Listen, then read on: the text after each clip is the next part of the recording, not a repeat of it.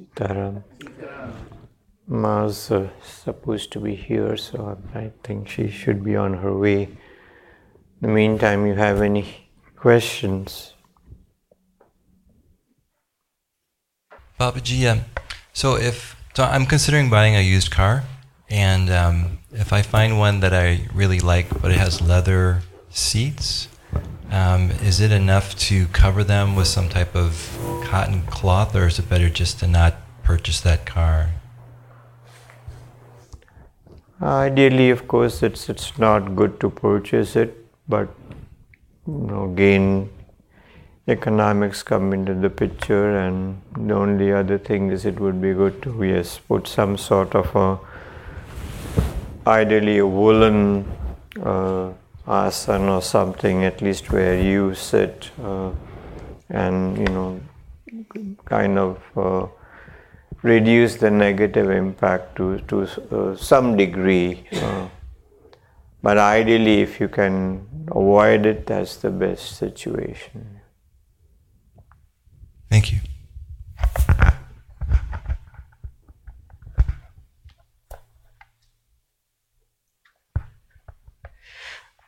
Babaji, I have a question.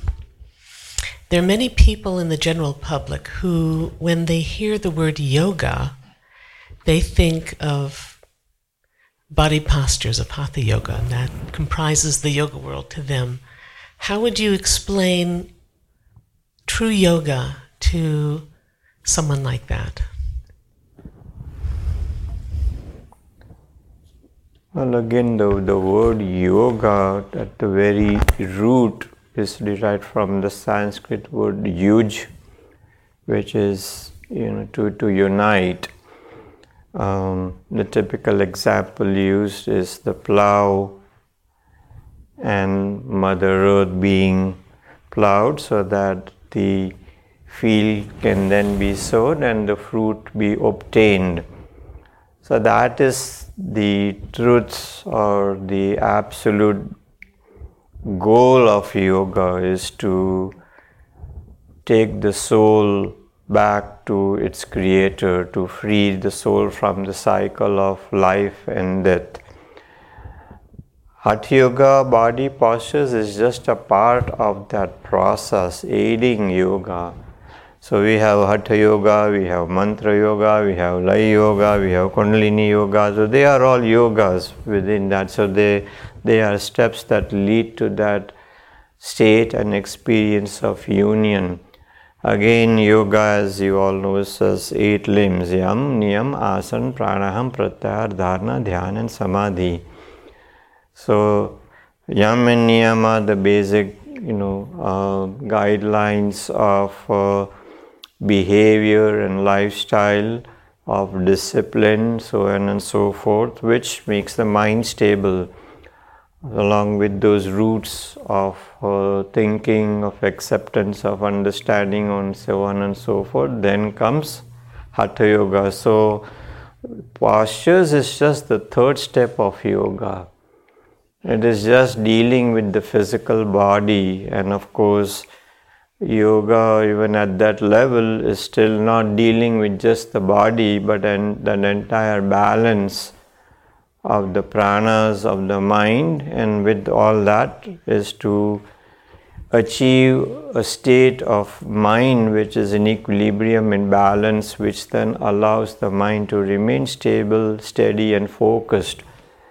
So Hatha Yoga postures is just a very, very basic step to enable the person to use the physical body to practice the true depth and goal of yoga, which is, of course, Dharana, Dhyana, and Samadhi. To concentrate, to meditate, and to attain Samadhi, that state of awareness of who am I really. That is Sat, Chit, and Anand. I am the absolute truth. I am the absolute consciousness, and that state of bliss. So that is true or complete yoga. And nowadays we have all these people who want to meditate, but they don't want the spiritual part of meditation.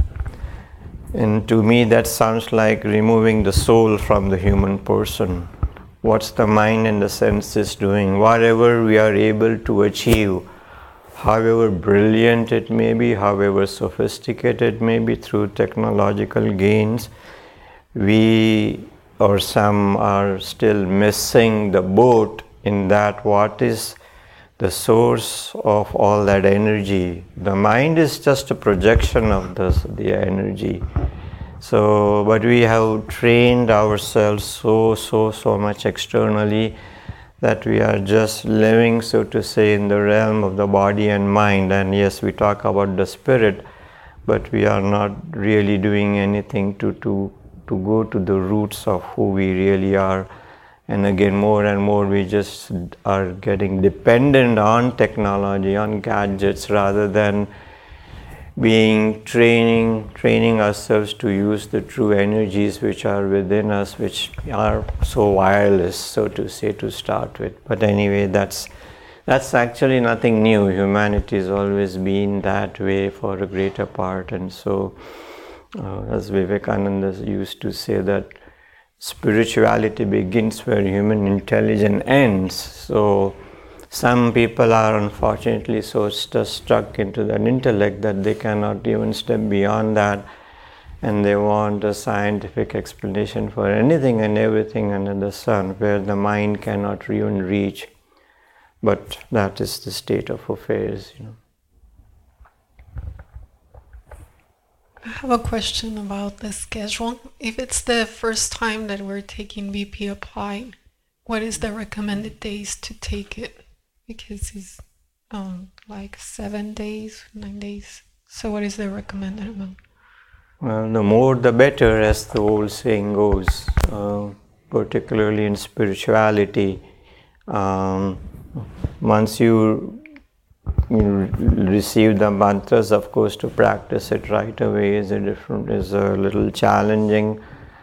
But again, just that exposure, the ability, the opportunity to do that many practices, particularly here in mass presence or sankalpa, however it may be, whether it's physical or subtle, yet just that benefit to get in right away in such a short period of time, that is the key process.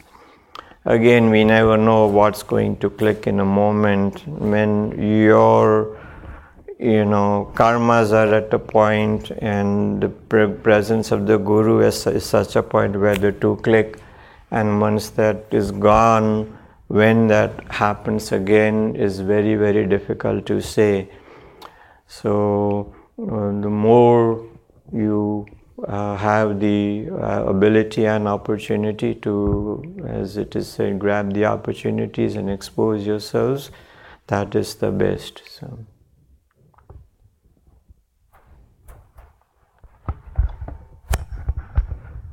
Babaji, could you say a little bit about the benefit of japa when you're not seated on your asana and doing it in a formal way?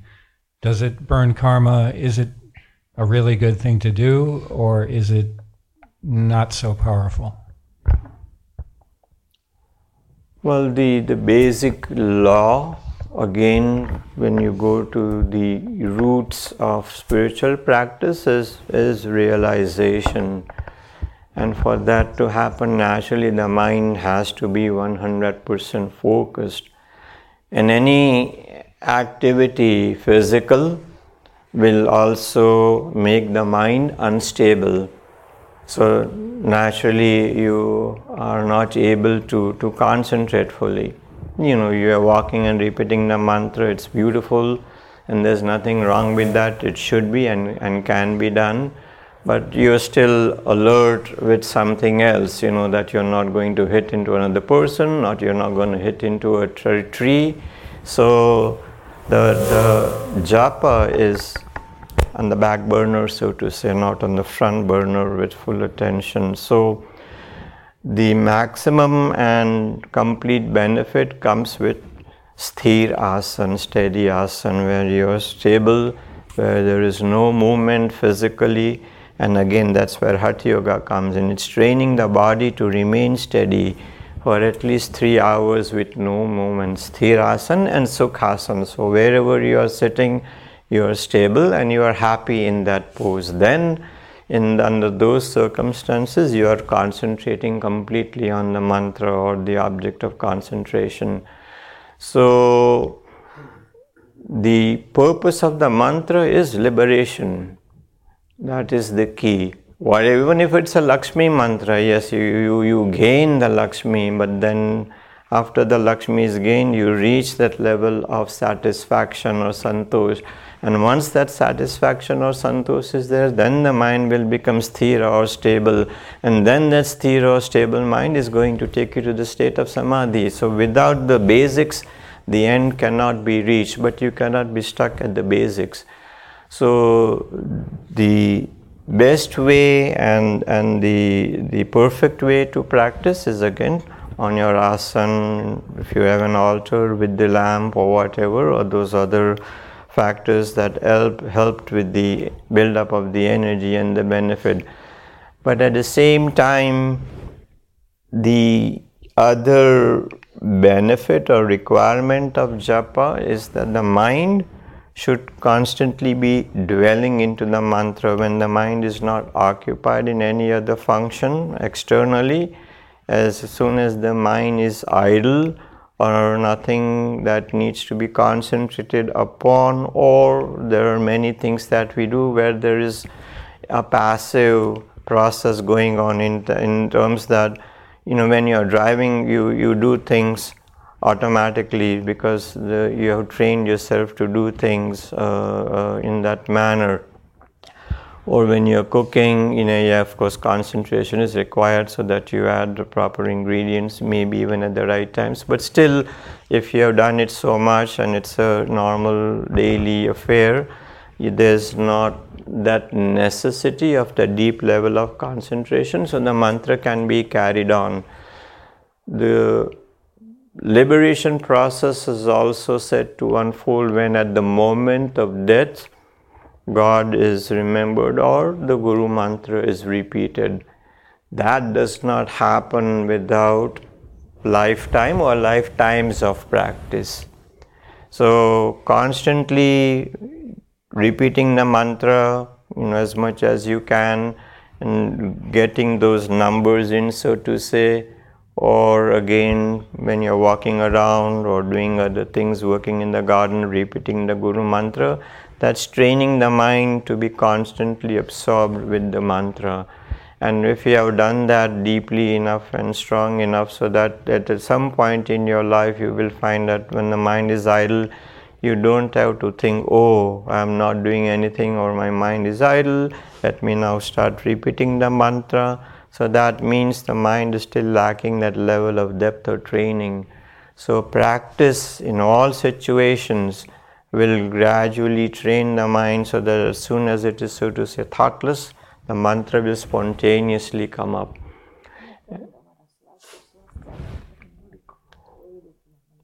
So just as we are breathing all the time, but we are not conscious of the process of breathing.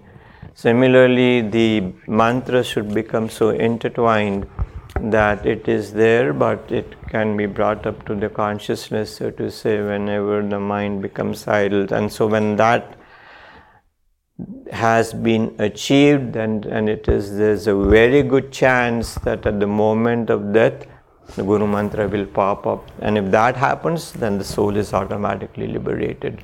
So yes, sitting on your asana and doing as much as you can, but also at other times moving around, repeating or keeping the mind absorbed in the mantra is the key and powerful process. So that's important.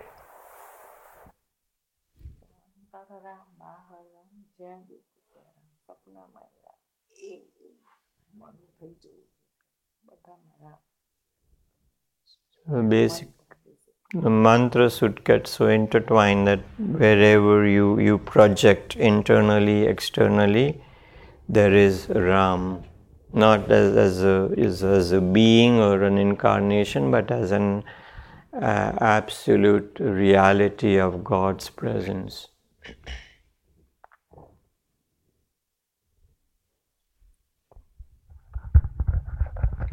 Hi, I just wanted to share an experience on Thanksgiving. We actually were heading up to Arnold to our cabin, and we hit black ice, and so the car was going out of control, and then it looked like it was veering over we were going over the edge, and automatically after I realized I kind of have no power over what's happening, the mantra came very calmly. And it was just like repeating it very slowly, like I had no idea what was going to happen. But the sense of comfort that came over me from that just coming so naturally, because you don't know it'll happen if you're in a panic. And it was like not a panic. It was like this, whatever's happening is happening.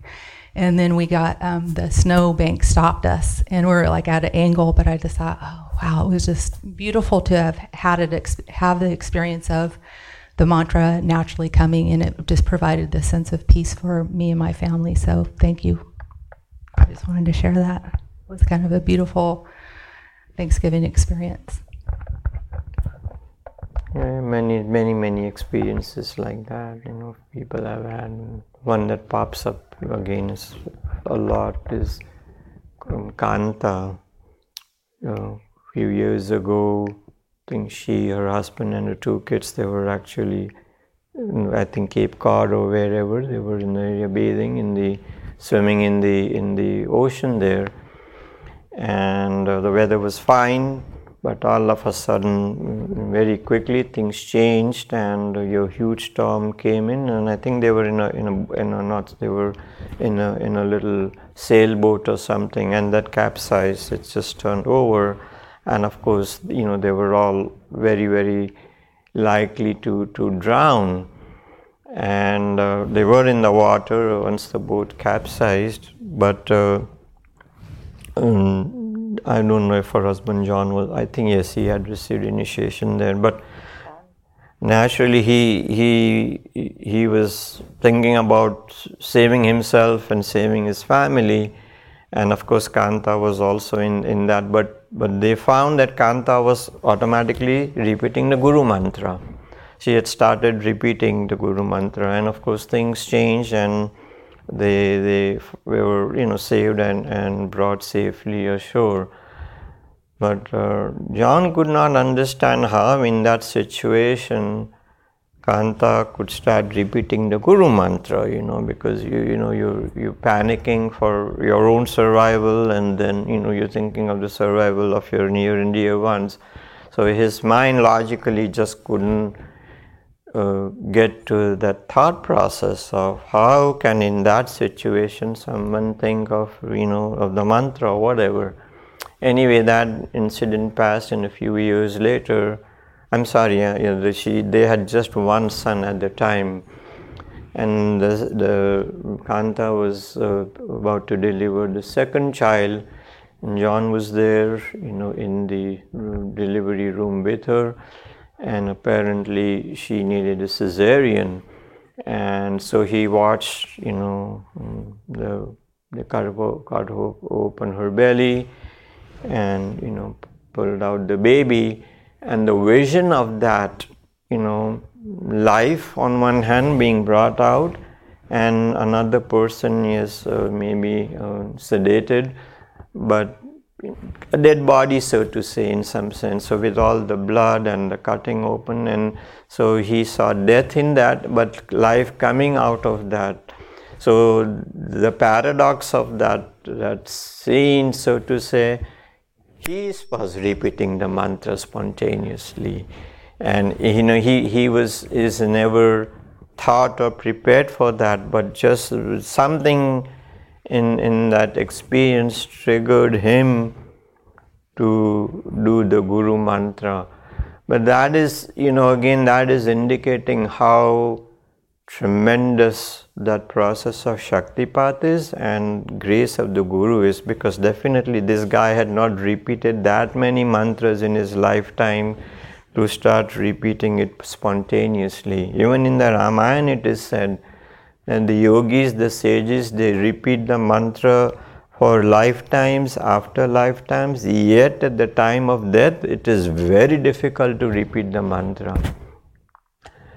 And so for disciples to be able to repeat it so easily without that level of practice is nothing but in the grace of the Guru. Of course, there is always the possibility that the soul has done practices in lifetimes. That's why they are here, that's why they have repeated, they have received the Shaktipat, received the mantra. So, the background is there, so to say, but in this lifetime that practice is not there. So typically the grace of the Guru and the energy of Shaktipat does something that at least the Maya of this lifetime has been washed off so easily and so clearly that at least spontaneously the projection is coming through. So again, that is the greatness of the lineage. And again, as is always said, you don't repeat mantra from books. The mantra should be Chetan from the Guru, from the lineage. Without that, it is again, as I said, the mind without the soul. Yes, it appears to be powerful, but there is no prana, no life in it. So repeat the mantra.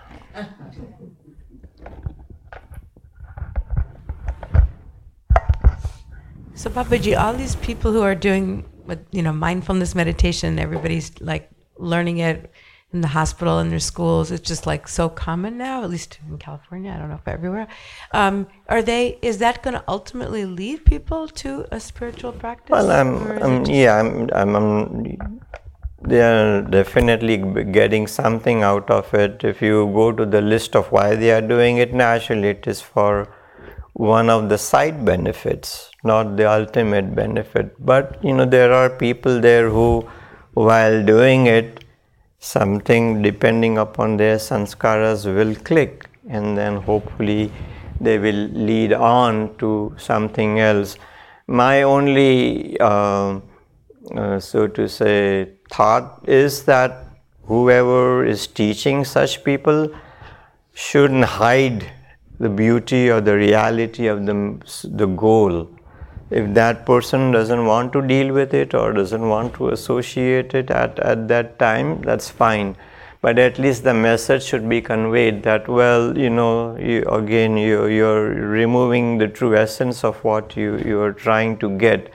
And if that was added in, maybe the benefit of what they are seeking, even if it is minuscule, could change tremendously, because it's a soul-to-soul connection. The soul-to-mind is just a small part of the process. So you cannot remove the heart of the thing and then hope to get the complete benefit.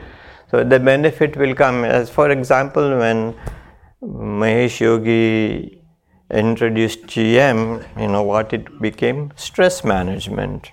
He wasn't talking, he was talking the very basic American mind language.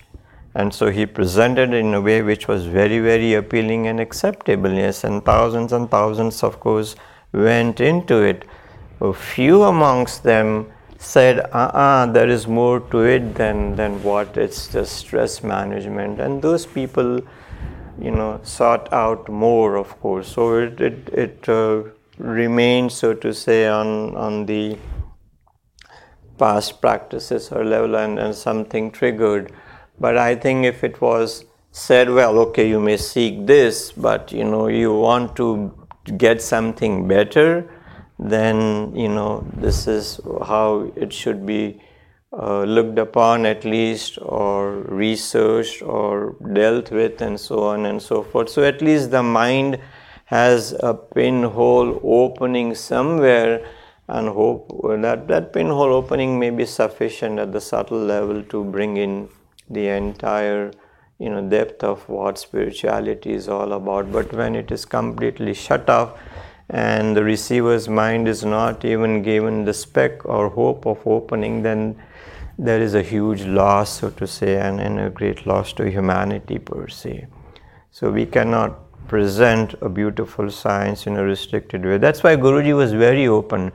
You cannot change thousands of years of practices in such a way that it is diluted to such an effect that, although the culture accepts us in a mental way, they are not gaining anything. As it is with the true practices, it takes lifetimes and lifetimes. So in order for the mind to keep it or make it acceptable, you say, okay, you need not do this, you need not do this, you need not do this. It's okay if you do this, it's okay if you do this, but do something. In a way, yes, it's okay, but at the same time, it's an injustice, because that 10 million lifetimes is going to take 20 million lifetimes for the soul to reach its goal. So there is a tremendous loss in that fact. But if you remain firm, this is it, this is how you do it, and the basics of life don't change, they remain as they are. And so if that is presented, and then of course it is up to the individual to accept or reject or do whatever, how they feel intuitively and internally, that's a different story. But at least it should be presented, so to say, brought out. But as it is said, anything in any form is always beneficial. Like Ram's name is said, however it is repeated, with anger, with lust, with greed, with love, with hate, whatever may be the case, whether you're sleeping, whether you're dreaming, whatever it is, Ram is always liberating, no matter how it is thought about, how it is repeated. So anyway, let's do the prayer for world peace. We need a lot of that. A lot of that is going to be required heavily in the coming, year or months, whatever. So focus on that. And that again is the P. Your practices, your repetition of the Ram mantra puts out energy which impacts the minds or hearts of some people. The heart needs to change. The mind is a big block.